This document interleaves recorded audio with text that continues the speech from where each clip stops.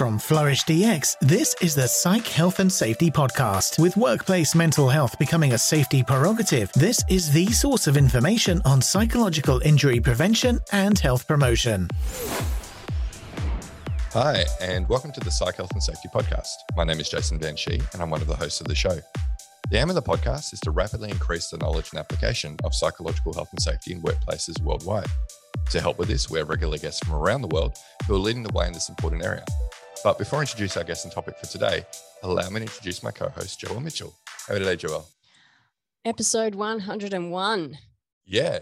So we're actually recording this whilst we're recording episode 100 because we're actually having to do a few different recordings to get all of our guests for that one. But 101. Dalmatians. Yeah. Okay. Sorry. So, is this a milestone that we need to celebrate as well? 101. You don't let us celebrate milestones, Jason. Letting you have your 100 celebration. So letting me. You're letting you. Yeah. You listeners, we got to like 20,000, and Jason said, "No, we're not celebrating at 20. We can celebrate at 25." And then we got to 25 and we didn't celebrate. And now we've got past 40 and we're still not celebrating. Yeah, until we get to 50,000. 50, and then, all right, listeners, when we get to 50, I will let you know if Jason has decided we're allowed to celebrate. Oh, you'll probably see it on LinkedIn, but we're only, from this episode, 101, we're probably only a few weeks out from hitting 50,000. Yeah, we're less than, we're, what are we up to now? Almost 44? Yeah. Yeah, so we'll probably be there a few weeks after this goes to air. And then you can celebrate, okay, Joelle? I can celebrate. All right, well, we might have a team celebration. We might even get Jack in on that. Well, we could. Yeah. Yeah. I think it would be okay because, Jack has been very helpful. Yeah, he has. So, 101. No anecdotes from the life of Joelle today? Not a lot to talk about, really. I'm recovering from a cold. I didn't catch COVID in Melbourne, so that was a unforeseen positive. Yeah. Unforeseen negative. No, it's an unforeseen positive. Result. I was expecting. Well, all right. Yes, I was expecting to catch it, and I didn't. So yeah, hooray! Okay. Well, no news is actually really good news for Joelle. It is. What a lovely, boring life you're leading. Just now, it is. Yeah. Brilliant. You'll take that. I will. Nice. Well, look, let's introduce our guest in for today. Yes. This is actually the third appearance for this guest. She's come on as a solo guest before, as well as appeared on a live panel. She is currently Director, Workplace Health and Safety and Health Policy at the Australian Chamber of Commerce and Industry. Welcome back to the podcast, Jennifer Lowe. Hi, Jason. Hi, Joelle. Thank you for having me again. Yep. Anytime, Jen, if we could just do an episode a week with you, we'd be very happy with that. I'm excited to be 101. I feel like that is a celebration. So well done. Yep. So it is it's a big milestone. You were on number 17, I think it was, from memory. Yeah, I don't know. I didn't write that one down. Yeah. So you're one of our first guests because we were doing 3 a week crazily enough when we started. Yeah. So you would have been in our first month and now you're episode 101. So really great to have you back on. Keep up the pace.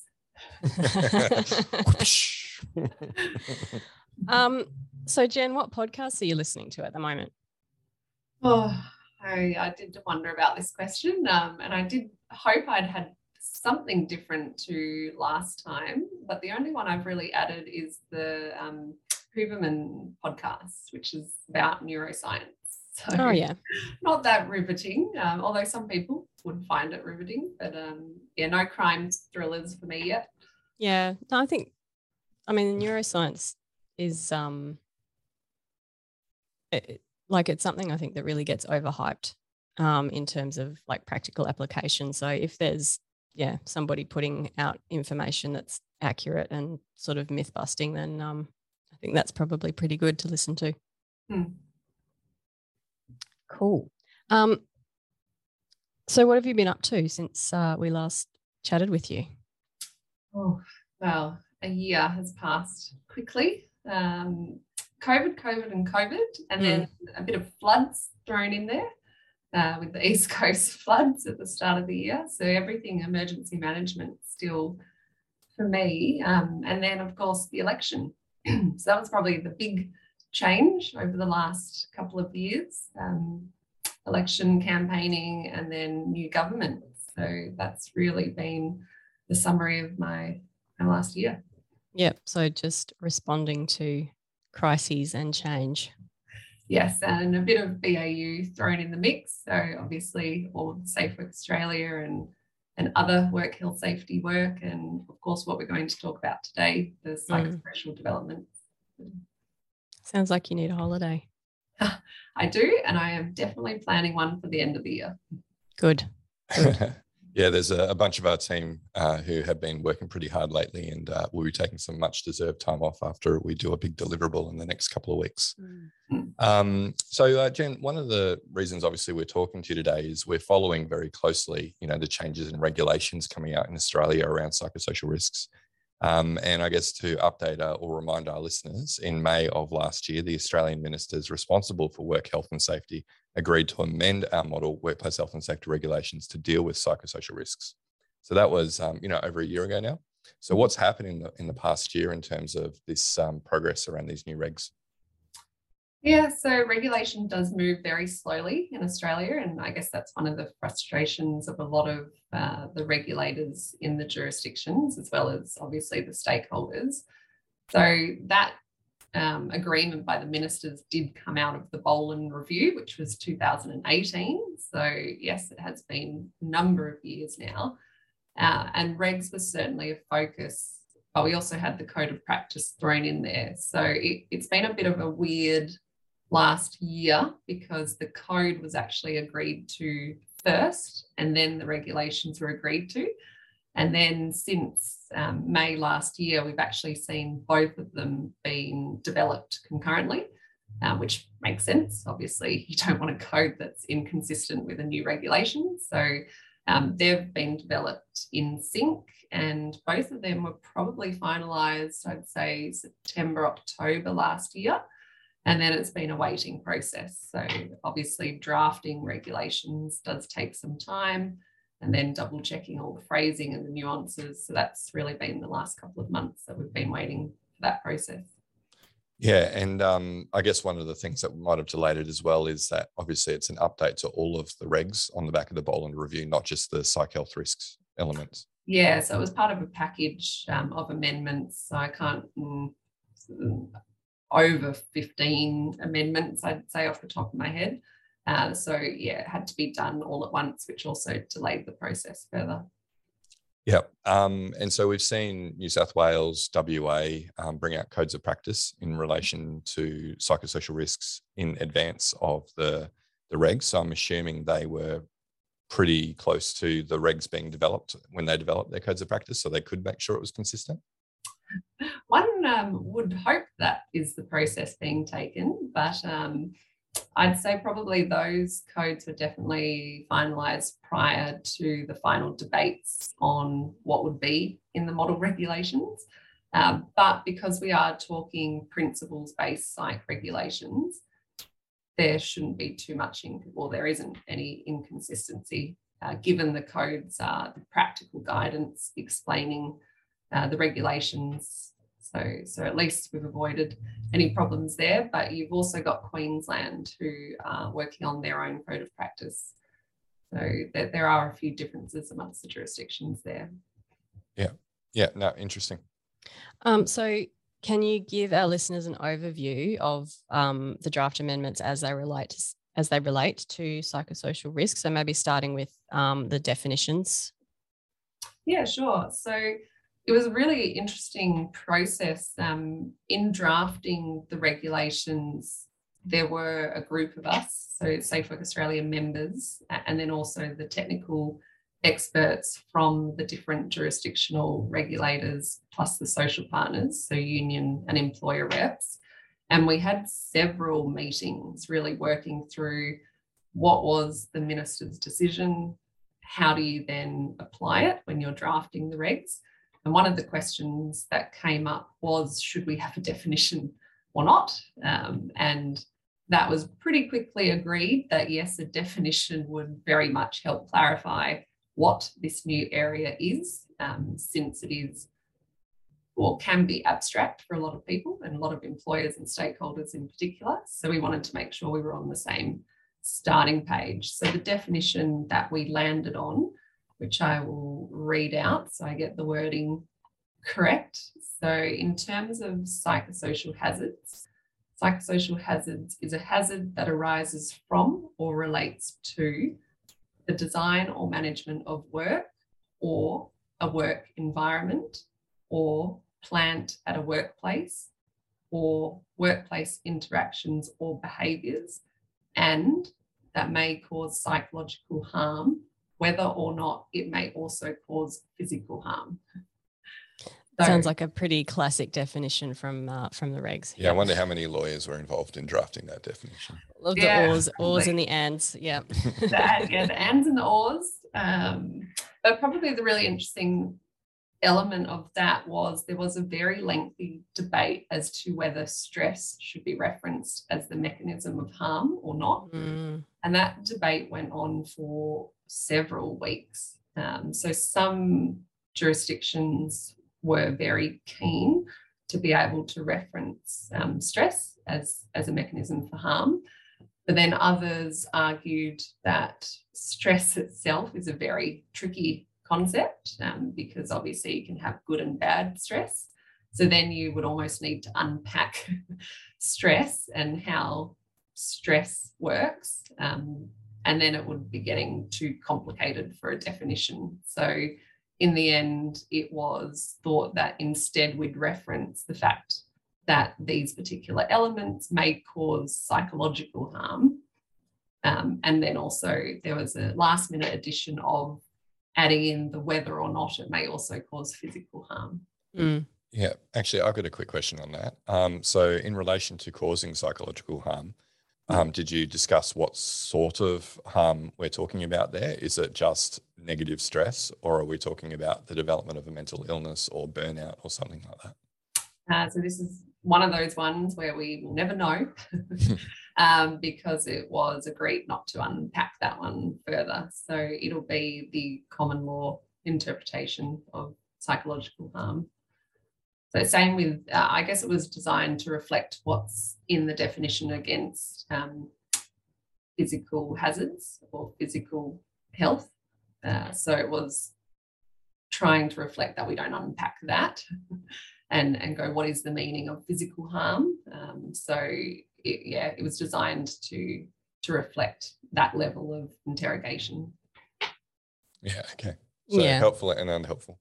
Well, I mean, if you think about, there's just a whole mess if you try to do that, because then you're saying, well, we're only going to include things that are identified in the DSM, or do we go broader than that? And then, there's a lot of debate around, the DSM and the diagnostic criteria, and there are then different diagnostic criteria used by some disciplines and that sort of thing. So, it just opens up a whole can of worms without really any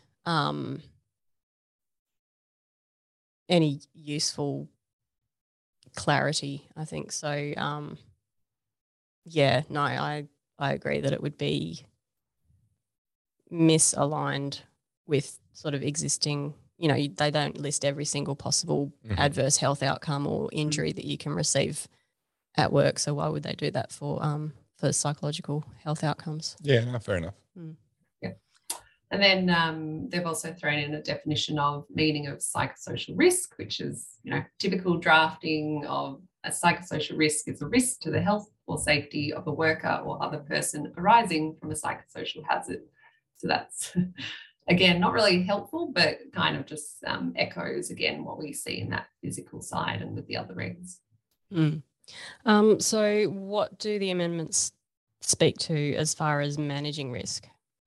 Yeah, so this is where it starts to get a little bit more interesting. So in terms of managing psychosocial risks, we started off with a discussion around what the ministers actually agreed to. So in the decision RIS, basically the ministers agreed to a principles-based drafting of a new regulation around psychosocial risk that didn't introduce new requirements. So it was meant to purely clarify the existing expectations. And So we went through and said, okay, well, what are the existing expectations under Section 19 and thinking of the interpretation of health as both physical and psychological health in the definition of the Act. And so that covered identification, eliminate so far as reasonably practicable, or minimise so far as reasonably practicable, maintain control measures and review control measures, which all form part of 3.1. And in most of the regs, the drafting refers to you must manage the risk. So where was I going with that? So I was getting to the fact that the hierarchy of control has been excluded, which was a pretty big decision to make. So in part 3.1, it goes through all of those elements, but it also refers to using the hierarchy of control, which I would remind listeners is one of many frameworks for risk management. And the argument was, and particularly from the employer's side, was that it's not necessarily the best fit for psychosocial risk, and to prescribe it when it's such a new area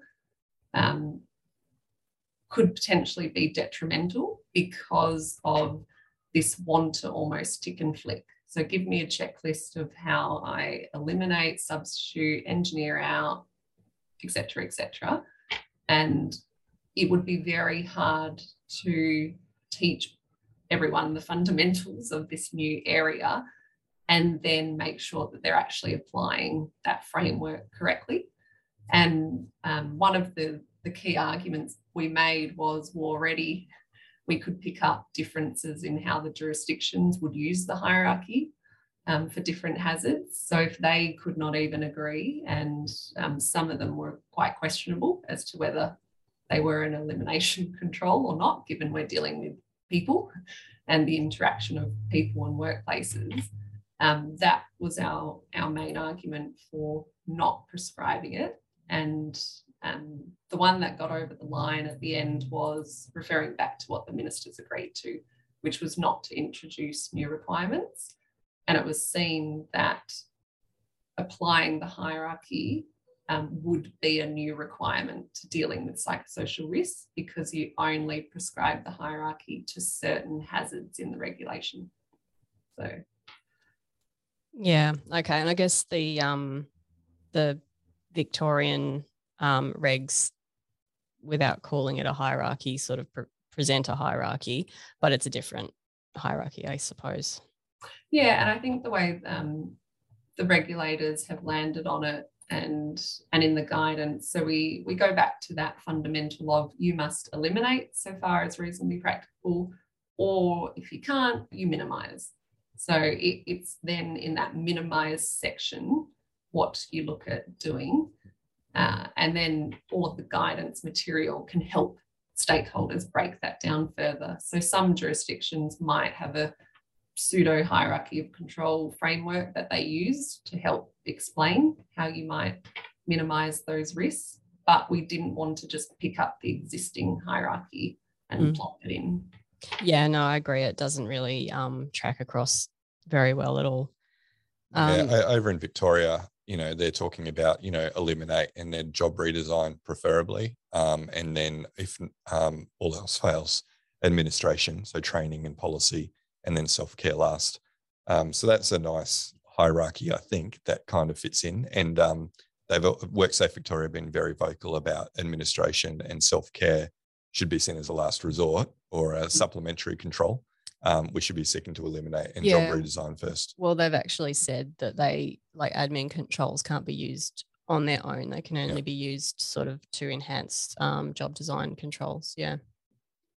Yeah, and that's probably leading nicely into the last element of the regs, which is around the control measures.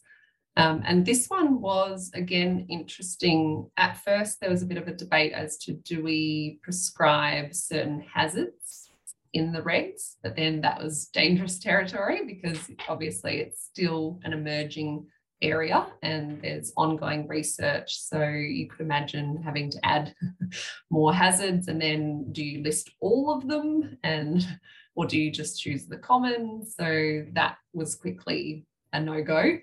And that's something, again, that will be covered in codes or guidance. And then it was looking at the manual handling section of the regs and how they do it, because how they're different is they actually list relevant factors to take into consideration when controlling risks. And so that was seen as another method to highlight certain things that the regulators in particular thought stakeholders really needed to pay attention to, like design of work or systems of work. So in the regs, it actually goes through and lists, I think 8 or 9 different factors that have to be controlled. So if I quickly run through it, you've got the duration, frequency and severity of the exposure, how the psychosocial hazards may interact or combine, the design of work, the systems of work, the design and layout and environmental conditions, and then a separate one repeating that, but specifically focusing on workers' accommodation, the plant, substances and structures, workplace interactions or behaviours, and then information, training, instruction and supervision. Yeah, okay. Yeah, so it is sort of covering then that full spectrum of work. Quite a lot of that sounds like they might have been listening to us, Jason. Yeah, well, we like the manual handling and the noise exposure analogies. Yeah, so, the frequency, duration, and severity of exposure. That's yeah, we like that. Yep, we talk about that a lot. Like that. Well, let's get into it. Yeah, and the combination. So if we think about an exposure assessment from a hygiene perspective, right? To understand risk, you need to understand those 3 factors, right? You can't just take, if we use the noise analogy, you can't just take the severity of noise as one kind of measure. We also need to understand the frequency and duration of exposure to understand the risk of hearing damage.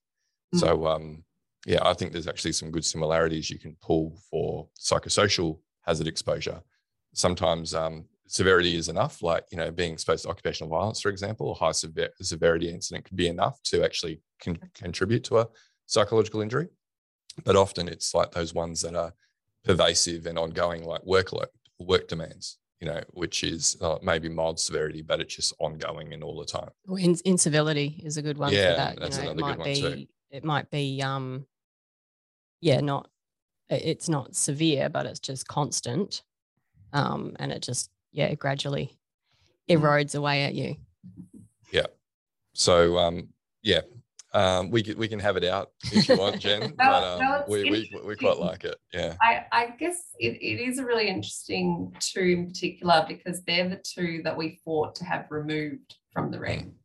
As an employer representative, I was very concerned that they are quite abstract concepts. And yes, theoretically, they make perfect sense. And with my psych hat on, I'm all aboard. But with an employer rep hat on, I go, please explain how the average small business owner would do this. And as yet, there is not great guidance from any of the regulators, or even from what I can see, a initial go at how you would explain doing this to the average employer. And that's the problem, right? With the regulator-sponsored tools, they don't assess severity, frequency, duration of hazard exposure.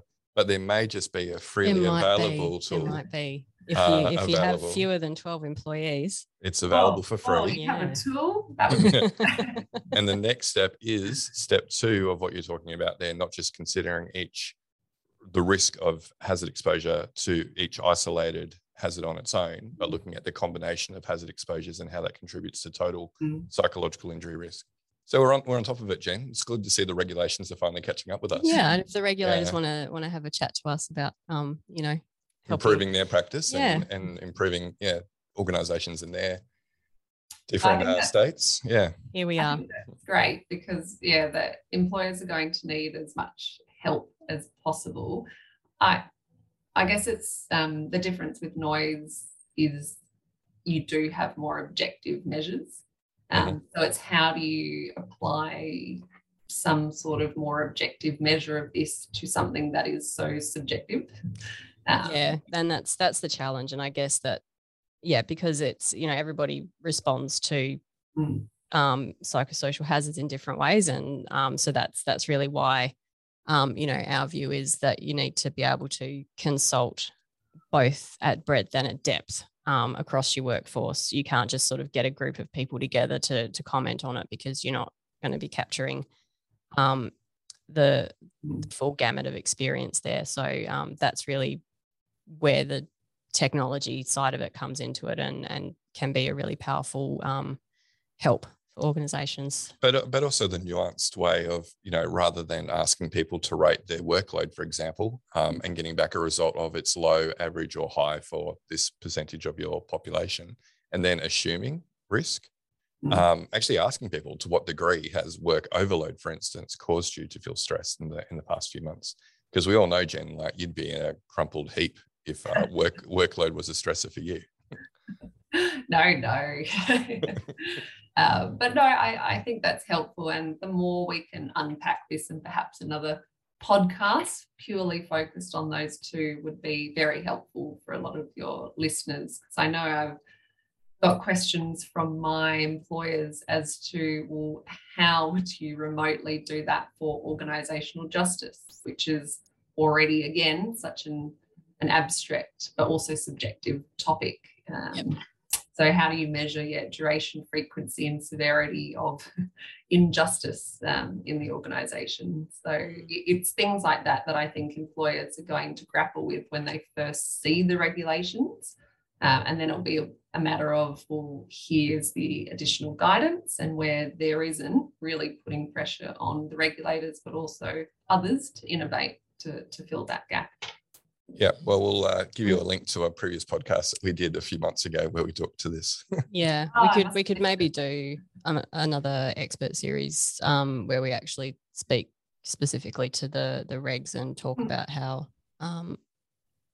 Yeah, we might even need to do another panel with Jen Ian and Carlo on it or something. Yeah. There's that one. Probably the other one that I'll just flag that raised some eyebrows was the substances and structures part. So again, that was one that we weren't too sure fit in the regulations. Yes, plant makes sense, or equipment or working environment, but to specifically highlight substances and structures, that can also be a bit of a leap for some people to go, okay, well, how would working with substances be a psychosocial risk?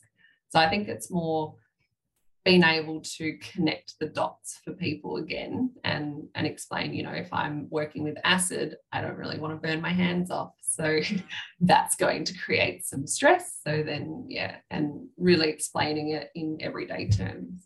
Yeah, I mean, thinking just about, the relatively recent news stories about like lung diseases in like stone workers and that sort of thing. So you can, when you, I think, start to use those types of examples, it becomes a lot clearer that, if they know that they're, at a high risk of actually developing these sort of terminal illnesses as a result of exposure to these substances, and they don't feel like they've got adequate PPE, it's going to be a big stressor for them. Yeah, I mean, even COVID is a very current example, right? There was people, and probably still is, people fearful of going back to the office. And so that's where plant like ventilation becomes important. Exposure to the virus itself is a stressor for people. Yeah, and as I explained to my members, a lot of the time you might not actually need to do anything new. You might already have good controls in place, but it's how well you're communicating that to the workers. So that communication aspect, again, is critical in terms of reducing that psychosocial risk in particular. Well, actually, this is actually a pretty good segue. We're talking about some of the difficulties in understanding certain terms in relation to psychosocial risk. So what other guidance material do you think needs to maybe support these incoming regs? Yeah, so we have, and I mean Safe Work Australia, as the membership board, so all of the jurisdictions and social partners have talked about developing a framework of guidance materials. So really recognising that there are so many new terms and so many new concepts that need to be unpacked. And there needs to be a process to do that. That makes sense. So if you look at what we already have, we have the Act, we now have the regs, we have a model code as well, which is on its way. We did have a guide. So there was a national guide, but that is likely to be withdrawn because already concepts in that guide are somewhat outdated or potentially inconsistent with the code. So I guess that does highlight just how quickly this area does evolve and what we consider the best controls or the best way to communicate certain hazards. So by removing that guide, then we open up to a suite of guidance that can hone in on specific areas in the code. So again, that kind of tiered, let's unpack things as we go down. And we already have the workplace bullying guide, the sexual harassment guide, the fatigue guide. However, that is very old and needs a substantial overhaul. So that is listed for a review. And then we're also working on a working from home guide. So that should also be out shortly given COVID. And again, it's unfortunate that these documents take so long to develop. That's been almost a year, I think, that's been in development. But, you know, if it is regulation or even at guidance level, you do want to make sure it's drafted correctly because that can be used as state of knowledge for court cases or prosecutions. So as an employer rep, I want to make sure there's nothing in it that could get employers into trouble or that is ambiguous. So. Yeah, it makes sense. So the Safe Work Australia guide for psychosocial risk management was that 2018? Yeah, around 17, 18. Yeah, so like you said, it's not that old, but already maybe a little bit out of date with current thinking in this space. I remember the working hours one because I was doing a bit of work in fatigue risk management at the time. So WA was the first to bring out a code on working hours. I think that was 2006. I think it was 2011. I think the Safe Work Australia one. So that's over 10 years old as well. So yeah. So that's definitely up for review. And then we're also looking at, do we break down guidance by industry? So that is something that ACCI's pushed. When we did the Boland review, there was a big discussion around, do you group guidance by hazards or by industry? And most of the employers that we talked to said, actually, you know, if I'm in healthcare, it would be really good to group all of the relevant hazards to healthcare in one guide. So we're looking at doing this for psychosocial hazards, where if you're in health or if you're in construction, these are the most common psychosocial hazards, and then explaining that in the context of that industry. WorkSafe Victoria actually did a really good publication around school education, so high school, primary school, and talked to the two main health and safety risks, which were manual handling and psychosocial. And so that actually gave some really good relevant industry examples of that. So I think industry specific is actually really useful and probably most easy to be applied. As long as they include small business. Yeah, that's always the issue with that kind of guidance, isn't it? It tends to be targeting sort of enterprise and large organizations, and doesn't really think about practicability for a small business. Yeah, particularly when they start talking about suites of policies and procedures, it's, well, you know, your average small business probably doesn't have a handbook of policies or procedures, or have different ways of operating and more one-on-one with staff. So yeah, I think that's probably going to be the challenge. How do you provide guidance that's relevant to all of the different types of small businesses in particular? Yeah, as a small business ourselves, that's something that we should be thinking about, Jason. Sure. Another project for you. There you go. That sounds like a Dan project to me. Yeah. Dan's on holidays. We can throw him under the bus as much as we like. We can. Yeah. He'll be really pleased to come back and have that to do. So, Jen, what feedback have you received so far from industry in response to the draft?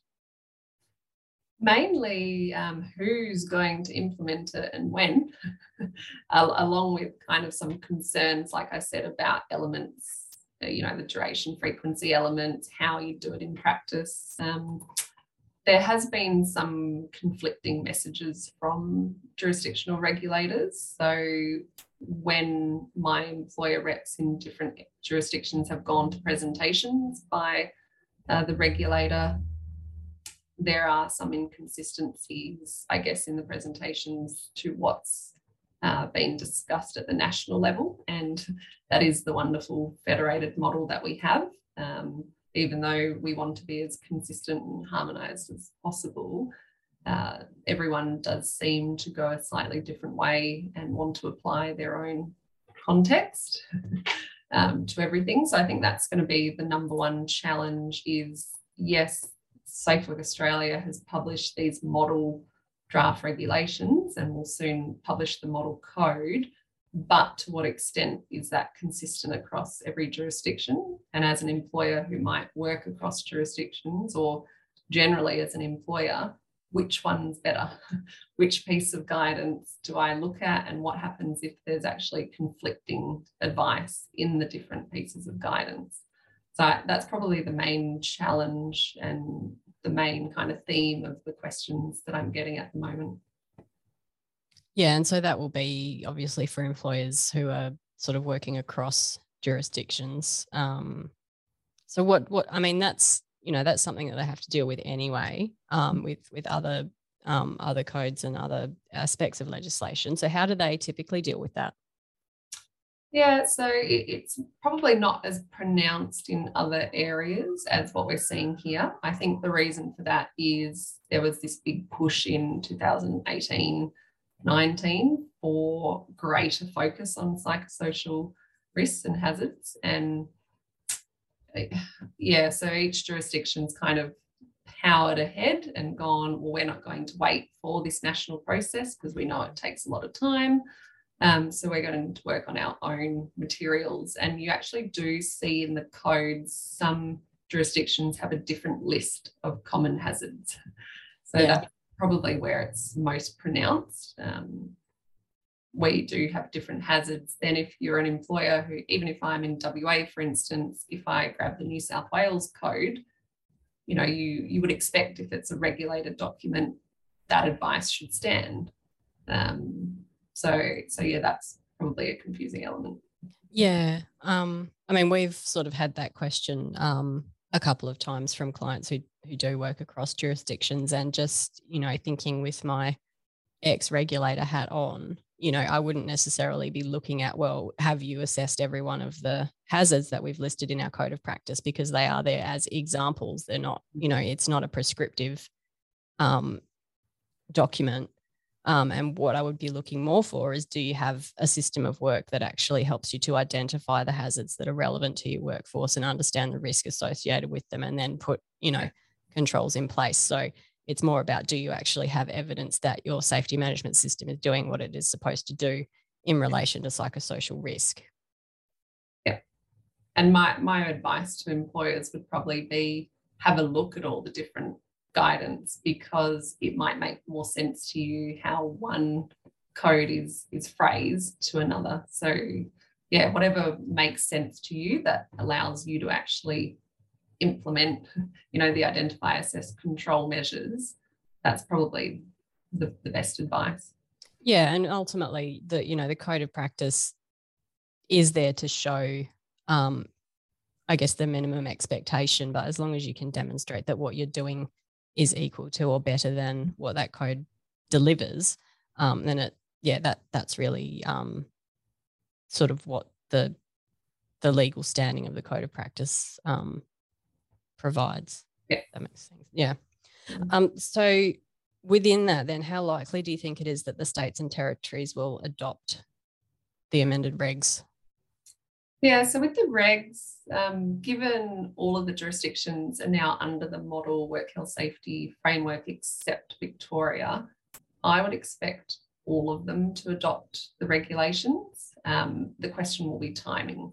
So WA, for instance, has obviously just introduced the new work health safety legislation. So I am not sure what the appetite would be to then immediately introduce another amendment to the regulations when they're trying to embed understanding of the new general framework of the Act and regs.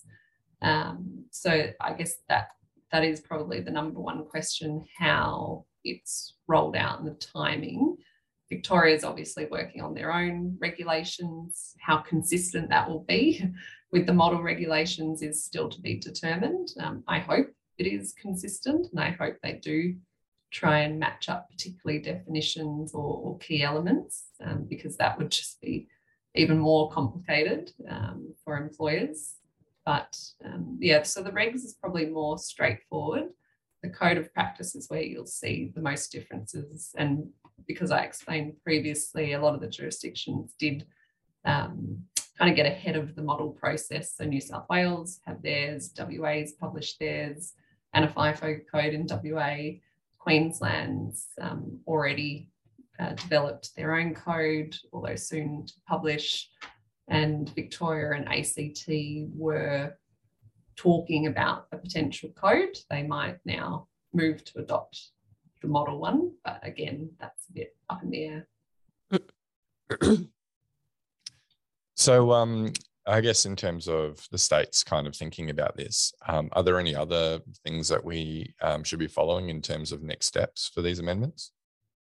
Yeah, so now that we've seen the drafting, so it's probably keeping an eye on Safe Work Australia's website, jurisdictional websites for announcements that the regs have been passed by the relevant parliaments and jurisdictions, and the code of practice has to be approved by the ministers in the jurisdiction. So a slightly different process of approval there. But in terms of what else, I guess it's then that suite of guidance, and Safe Work Australia is planning a rather big comms campaign, because obviously this is such a new concept. You want to make sure it is communicated widely and in a controlled manner in terms of explaining where everything fits together. So that's quite good. And probably external to that, you've also got obviously the standard, the ISO standard sitting there in the background, which is a little bit different to the regs in terms of it is broader. So it is, again, that more holistic systems approach. So it's complementary to it. And then you also have the work of the Mentally Healthy Workplace Alliance, which I think I touched on last time, which is this kind of one-stop shop portal, which will also cover legislation developments and codes of practice and regulations. So they're probably the three that I'd keep an eye on. There's other things happening, vocational space, so training, universities trying to keep up with how do we now introduce this concept, how do we develop training on it, and then things like the Book of Knowledge, tackling a new chapter. So yeah, quite a lot of movement in this space, but I guess it's a good thing. Yeah, it's good that universities are thinking about it from a curriculum perspective, and it'll be interesting to see whether that's enhancing curriculums of existing qualifications, or if it's actually creating a new qualification. I guess there's pros and cons to both of those things, and maybe it's both. Yeah, and I'd see it as a really good crossover unit. So if you're a HR student or OSH or even a lawyer, like that would be a good unit that any of those kind of disciplines could and should be able to pick up. But I guess we'll wait and see. And organizational psychology. Of course, yeah. Yeah. Yeah, no, there is some talk about micro-credentials in this space. The only one accredited course that we're aware of is from the Canadian Mental Health Commission on psychosocial risk management, I think it is. It's I think a psychosocial safety advisor, maybe. Yeah, that's the something one. Like that. Yeah. I'll have to look into that one. All right. Well, Jen, that's been a really good unpacking. Is there anything else that our listeners should know about the regs? Probably not on the regs. I'd just say, again, this is a shifting, emerging space. So there is so much funding going into new research, particularly around good controls and good intervention strategies at a organisational level. So that's probably the area that we'll see a lot of new work and developments coming out of in the next couple of years. So yeah, keep an eye on that. Yeah, it's definitely a missing piece that we hope to contribute to as well. I think it's pretty well understood now, the different by a number of people, the common psychosocial hazards and their impact on psychological health of employees is pretty well understood. But what's not so well understood are what are the, in particular, systemic controls that can be put in place to protect employees from harm. Yeah, great. Well, Jen, we asked you this last time you were on, or when you were on as a solo guest, so the first episode that you're on. I can't recall for the life of me what you said at the time. I'd have to go back to re-listen to that episode. Shame on you, Jason, for not remembering everything that our guests say. And Jason, I never do. Jason, letting me down. I'm horrible at homework too. So didn't do any homework before this. So Jen, if you were to think into the future, what would your hopes for the future of workplace mental health be? I think at this point, it would be that everyone has that basic understanding, but also a basic understanding of what is one or two things they can do to improve it in workplaces and in their general lives. So I think that's the goal for me. I don't think everyone's going to be, a org psych on it, but if we can teach people to be more critical about, okay, I'm aware that there is this psychosocial problem, whatever that means, but this is what we could do to address it in the workplace and actually take that methodical approach. I think that that's probably the best outcome in the next, 2 to 5 years. Yeah, I dare say this is probably, you've probably toned down your hopes in the last year. Maybe just become more cynical every year. I don't know. But do you want to call it cynical or do you want to call it pragmatic? Yeah, either or. So yeah, I have spoken to companies about that as well, about, hey, you don't have to become a mentally healthy organization overnight, or you don't go from where you currently are to the best practice overnight. It's continuous improvement, right? Yeah. So just those incremental improvements over time. And then hopefully, you just get better and better in this space and, do better and better for the well-being of your employees.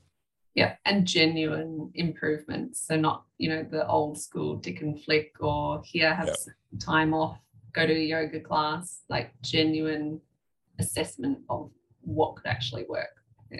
Yeah, and if COVID's taught us anything, really large-scale, rapid transformation of how we work is possible with enough, impetus.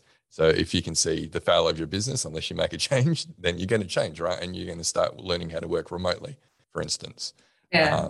But companies, they often say, well, this is a systemic issue, really big.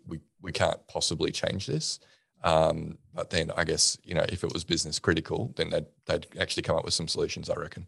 And I think that's where you guys are probably leading the way in your use of data and analytics. Like, to me, definitely in the last 6 months, that is something I think will be the focus for the next kind of year or two, is that AI, data, analytics, technology, and then applying it to this psychosocial space. So how do we get better at using it, given we've had to shift so quickly over COVID to embracing technology? So you guys are well positioned there. Yeah, no, it's an interesting space, and we hope to make some announcements actually in upcoming podcasts about what we're doing in this space to really rapidly, make an impact in the data intelligence space in particular. Yeah. Mm-hmm. So, Jen, words of advice for our listeners who want to do more in this space. Read as much as you can. I'd say that we're at that point in time where there is a lot of information coming out, and not to just probably look at one source, but to spend as much time as you can to reviewing different sources of information. With a critical thinking hat on. Yes. Yes. Yeah, nice. Because yes, there's a lot of content out there at the moment. And a reasonable percentage of it is nonsense. Yeah. Jen, it's been amazing having you on again. Let's not leave it a year before the next episode that we do with you. Obviously, like you say, it's if anything, it's just becoming more rapid, the transformation and developments we're seeing in this psychosocial space.